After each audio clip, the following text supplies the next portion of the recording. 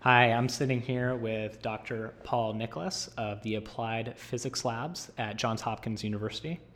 Dr. Nicholas, thanks for coming on. Thanks for having me, Nick. So, to give you some background, Professor Nicholas used to be a professor of mine when I was taking some brief classes at George Mason University in an operations research class. And that's initially how I was introduced to you. But your background's very interesting because I think the role that you play as a data scientist offers not a perfect linear trajectory to how people normally get to a position of data science. And I really wanted to dive into how you got to where you are today. So if you could give us a little bit of background, how you got into the field of data science. Sure. So my background, my training after undergrad was primarily operations research. Both my master's degree from the Naval Postgraduate School and my degree at George Mason were in operations research. And then I did that for a number of years for the Marine Corps. So recently started working at Johns Hopkins University Applied Physics Lab in a data science centered group, but a group that's trying to grow more of an operations research capability. So I'm still able to do the things that are traditionally associated with operations research, but very quickly learning through osmosis mostly the data science field and the way that data scientists approach similar problems. So what was your first introduction to operations research? I was looking through the course catalog of degrees that they offered at the Naval Postgraduate School. I knew I wanted to go to Monterey. I hear, being from Monterey, I hear it's a good place. Yeah, it was a beautiful 2 years, though it was a whirlwind. So my wife and I knew we wanted to go there after several deployments, have a little bit of a break, get a graduate degree. It sounded interesting. I really didn't know much about it. There were very few people around me that knew what it was. The description was kind of nebulous, but it sounded interesting and difficult, and kind of jumped right into it. And what are some places and functions you had while being deployed? So previous to becoming an operations research analyst, I was a communications officer in the Marine Corps. So 2 deployments of about a total of 20 months to Iraq, setting up and installing communications networks. So radio, telephone, that kind of thing. Interesting. And you had talked about, I remember in class, doing some kind of survey research while you were there? Yes. So after graduating from the Naval Postgraduate School with a degree in OR, I got a secondary MOS as an operations research analyst. Started working for the Marine Corps as a active duty member there. Got the opportunity to deploy to Afghanistan in Regional Command Southwest, so Helmand Province. And a lot of what we were concerned about there was, quote, winning hearts and minds, concerned about the security situation on the ground.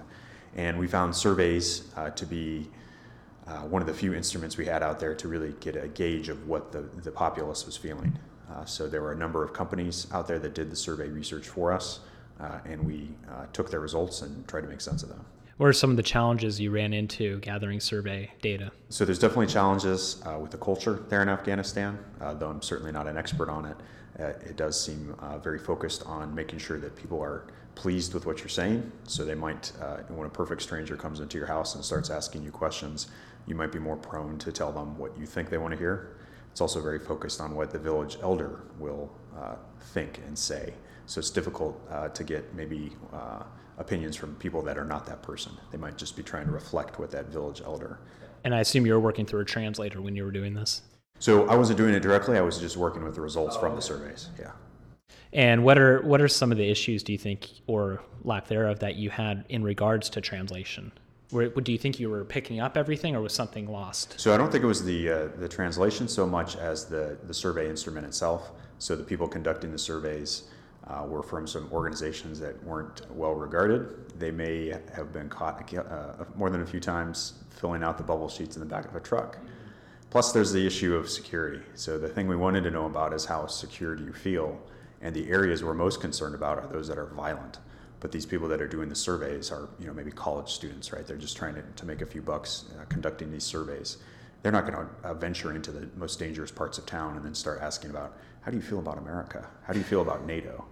So we were certainly, the surveys were not representative, I felt, of the true populace, particularly those most violent areas. So maybe some latent bias that you didn't. Certainly, yeah. Well, we knew it was there. It's just hard to gauge how bad it was. Right. And especially when you're paying a TA or an assistant undergrad to complete those surveys for you. Right. Yes. So let's go into some questions about where you're working today.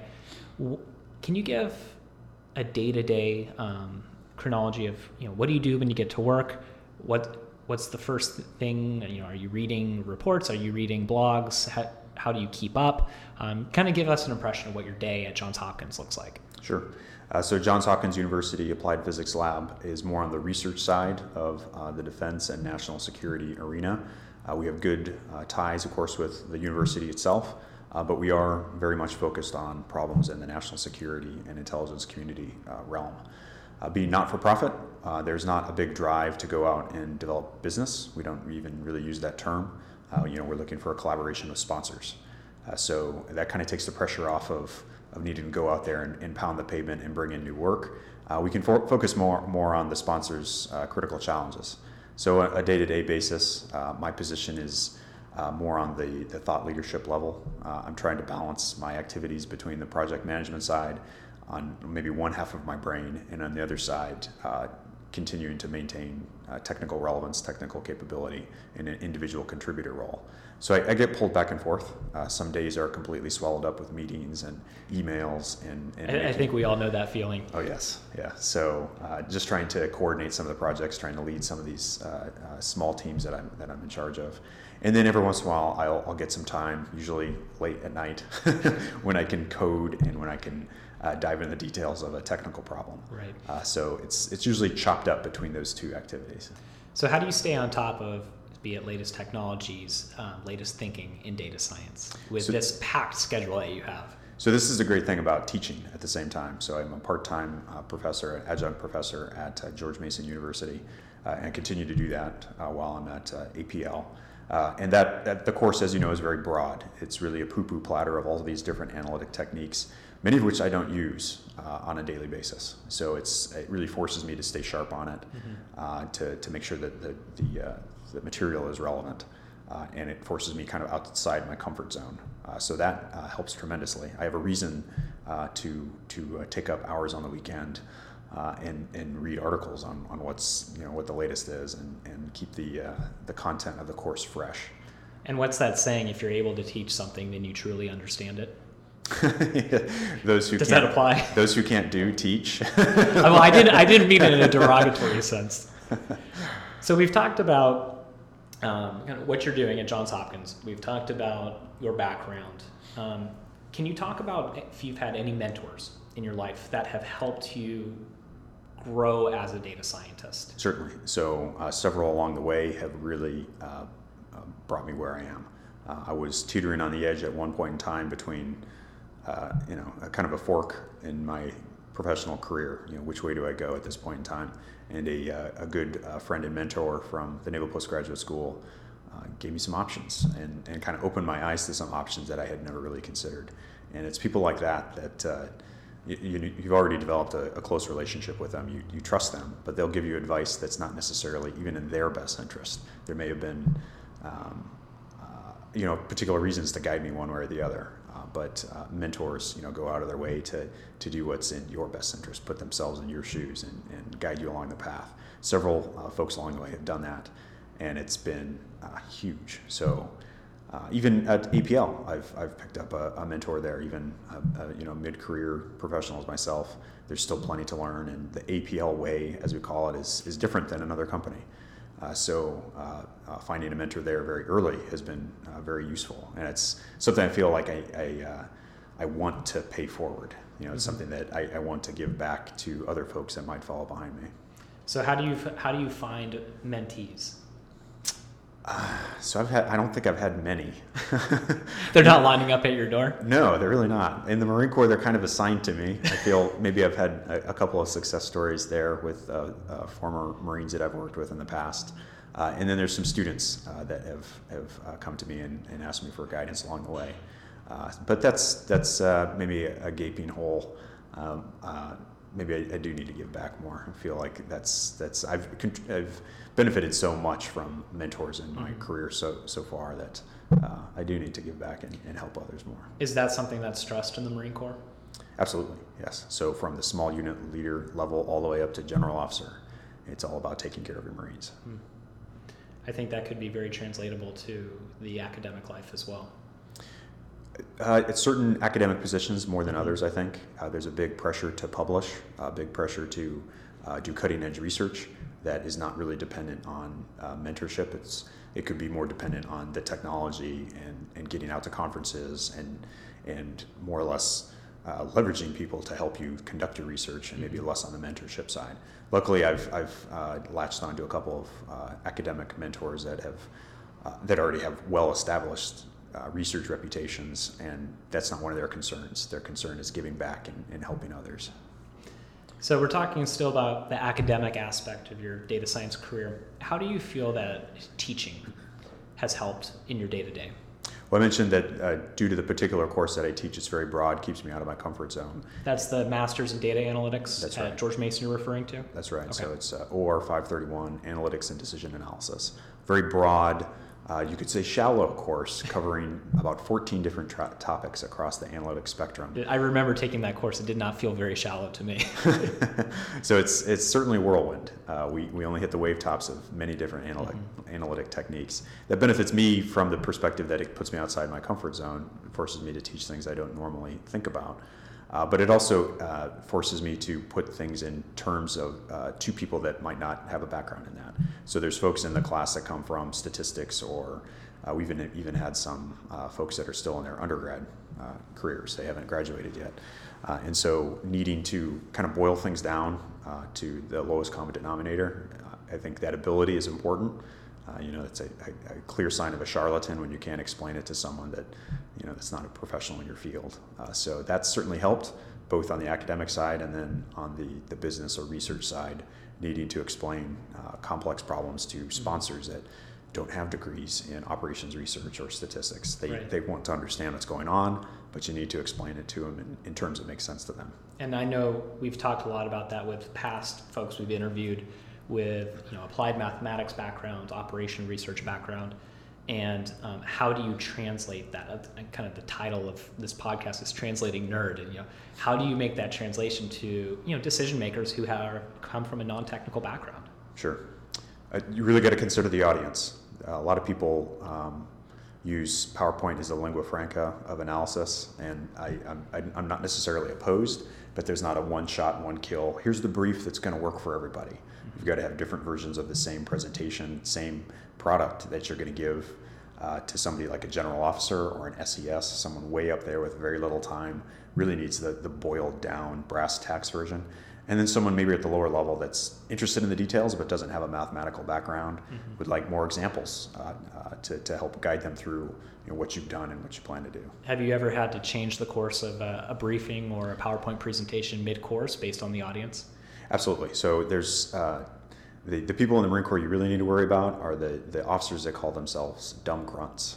Those are the folks that are PhD level, off the charts intelligent, and they put out this facade of being a dumb knuckle dragger, and in fact they're wicked smart. And they will ask you questions that you haven't thought about and will knock you right off balance. So more often than not, it becomes a question of going into more detail than I expected to, rather than having to back off detail and go a higher level.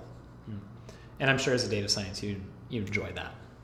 It depends. I don't enjoy losing a game of playing stump the chump. That's a good way of putting it. What are some? So let's go back to teaching at George Mason and the data analytics masters, which, lack of better words, getting people to become data scientists in the world. If you were to go back and create an undergraduate major, we'll call it the Dr. Paul Nicholas School of Data Science undergraduate, 4 years. What's that going to look like? In addition to the quantitative courses that you expect to find in a graduate level You get course, clean slate. You get to develop all the courses. So I would put a surprisingly large dollop of liberal arts type courses in there.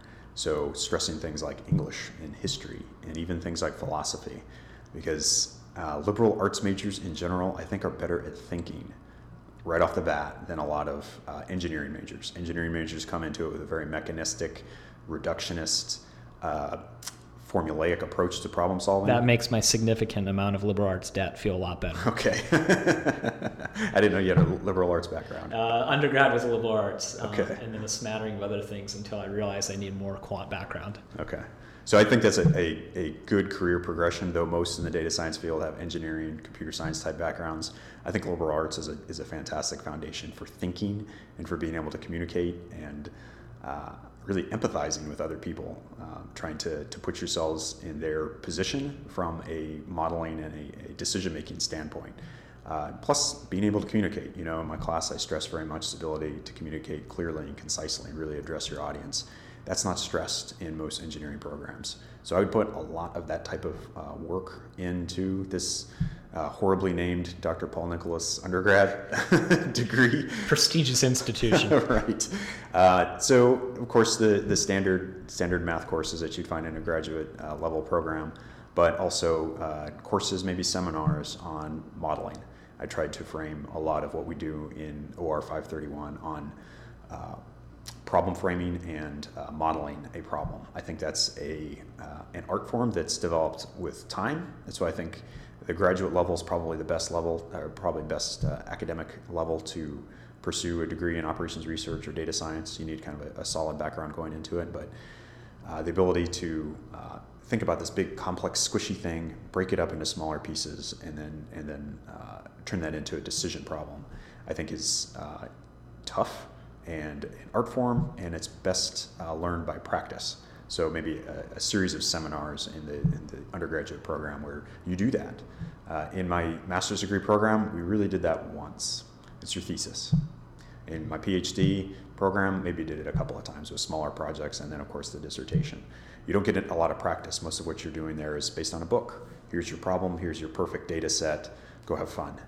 You very seldom get the opportunity, maybe once or twice in a degree program, to really dive into an unstructured problem, break it apart, and model it as a decision problem. Right. I was at a conference a week ago, and I remember them talking about putting in the repetitions, putting in the reps to get better at something. Mm-hmm. And they quoted, I think it was Cicero and Yoda they both had the same quote. And I think Yoda said, "There's no try, there's only do." And Cicero said something a much more poetic language, but essentially boiled down to the same point: is that you can't get good by observing, you get good by doing. Mm-hmm. And especially within at least data science, I've found that you can watch as many online MOOCs as you want when you're learning new technology, but it's until you actually, like you said, roll up your sleeves and get busy with some messy data that you really start learning it. Absolutely. So you've done a lot of work at George Mason with developing the data analytics masters, correct? So we've gone through kind of a development in the course, kind of starting with what we had and modifying the course a little bit. But overall, in terms of the degree program itself, not really. No. What are some hopes that you have for the students? What are some technical skills that you'd say creates a well-rounded data analyst student coming out of this program? What they should be coming in with is ability to program. I fear that a lot of them are leaving the program without the ability to actually code. One of the questions I think on your list was, what's a skill that all data analysts need? Sorry to jump the gun on it, but they need to be able to program. They need to be able to code, R, Python, something like that. And I fear that a lot of our students are leaving the program without that ability. And data science is a very wide field. There's people that are down in the trenches actually doing hardcore computer science. And the others, engineers of... Sure, and others more in the front office. They have a data science title, but really they're more customer facing. They're more interested in business and project management. But for the folks that are in the middle to the back end, they really need to know how to code. So how do you fill that gap? Is it boot camps like General Assembly or things like that before you go into a master's program? I think they should be coming into the master's program with the ability to code. Yes. And so, boot camps are a great way to go. Yeah. So say, for example, you're putting in applications, you're about 9 months from going to get your master's degree. Maybe you have some work experience in there, but you're coming from a liberal arts degree. You want to go on the data science track, but you don't have a programming background. If you have 6 months, what do you do as a student? Bootcamp would be a great way to go. There's lots of free courses online. There's courses that are very moderately priced. Lynda and Coursera There's the MOOCs out there that Google even has a free Python course. Right, I've seen that. So there's lots of opportunities out there, but once you start getting the foundation underneath you, pull down a data set. Go to a data competition website and pull something down. Kaggle. Absolutely, yeah. Go to data.gov. Go get a dirty, messy data set and start playing around with it yourself. Answer your own questions. You really need some motivating case to get you in there and working. It's one thing to do the examples that they might do on lynda.com, but it's another to actually jump into a real life data set and start slicing and dicing.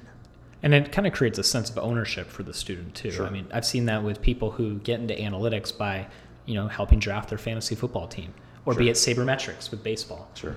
I worked with one guy when I used to work at a polling firm, talking about survey research, but he spent an entire year tracking. He'd started a stopwatch when he left the house and when he got to work, and he created the most beautiful Excel spreadsheet of average times of various types of transportation, what the weather was like that day, and really took ownership over this little project he has created. And he was by no means a programmer, but you could see a sense of ownership within that type of stuff. That's an impressive individual. It takes a lot of intrinsic motivation. I think something like a data science competition with a deadline and potentially a prize at the end for most individuals might be an easier target to reach for. Right.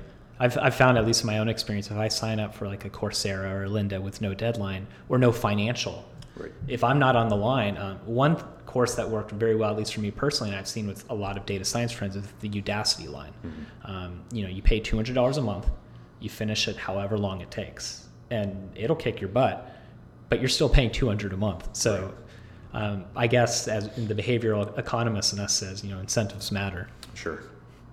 Let's get into your own skill set.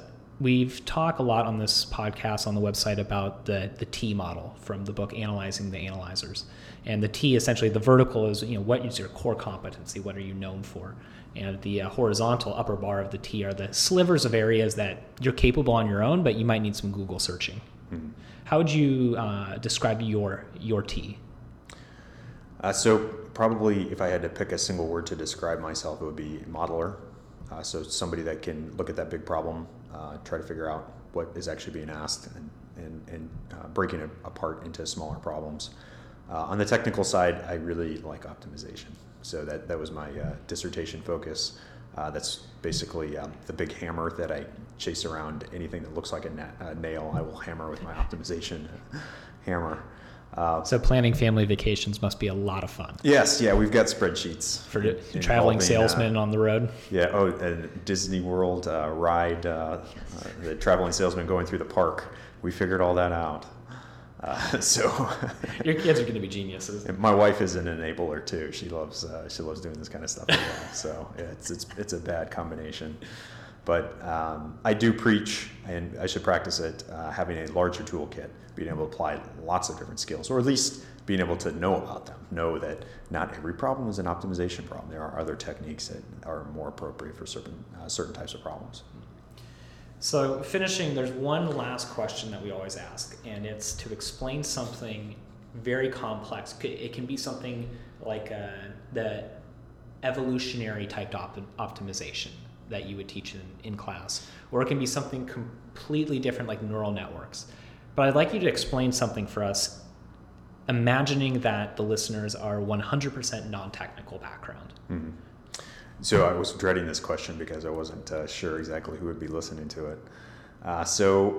Bunch of liberal arts degrees, imagine that. So many people, when they first take their first or second or fifth statistics course, are intimidated by the idea of hypothesis tests. The concept of it, it's cute that we get to write these little subscripts with O's and A's, but what it really means is kind of beyond us. Maybe we'll crank through it and we'll come up with some sort of p-value and we'll write down what we think we're supposed to write down, but really understanding it at a deeper level, for me, didn't come until I had that fifth or sixth statistic course down the road. Really what it all boils down to is finding a signal in the noise. It is a signal to noise ratio problem. And I look at the microphones that we're using to record this podcast. We're concerned about signal over the noise. We're concerned about capturing the signal in our voices over any sort of background noise that we have around us. That is essentially what a hypothesis test is doing. At a certain level of significance, we want to see how strong that signal is. in this big, vast, noisy data set, whatever it is. Maybe it's a basket of goods type analysis. We want to see how strong that signal is and at what level we can say this result is true.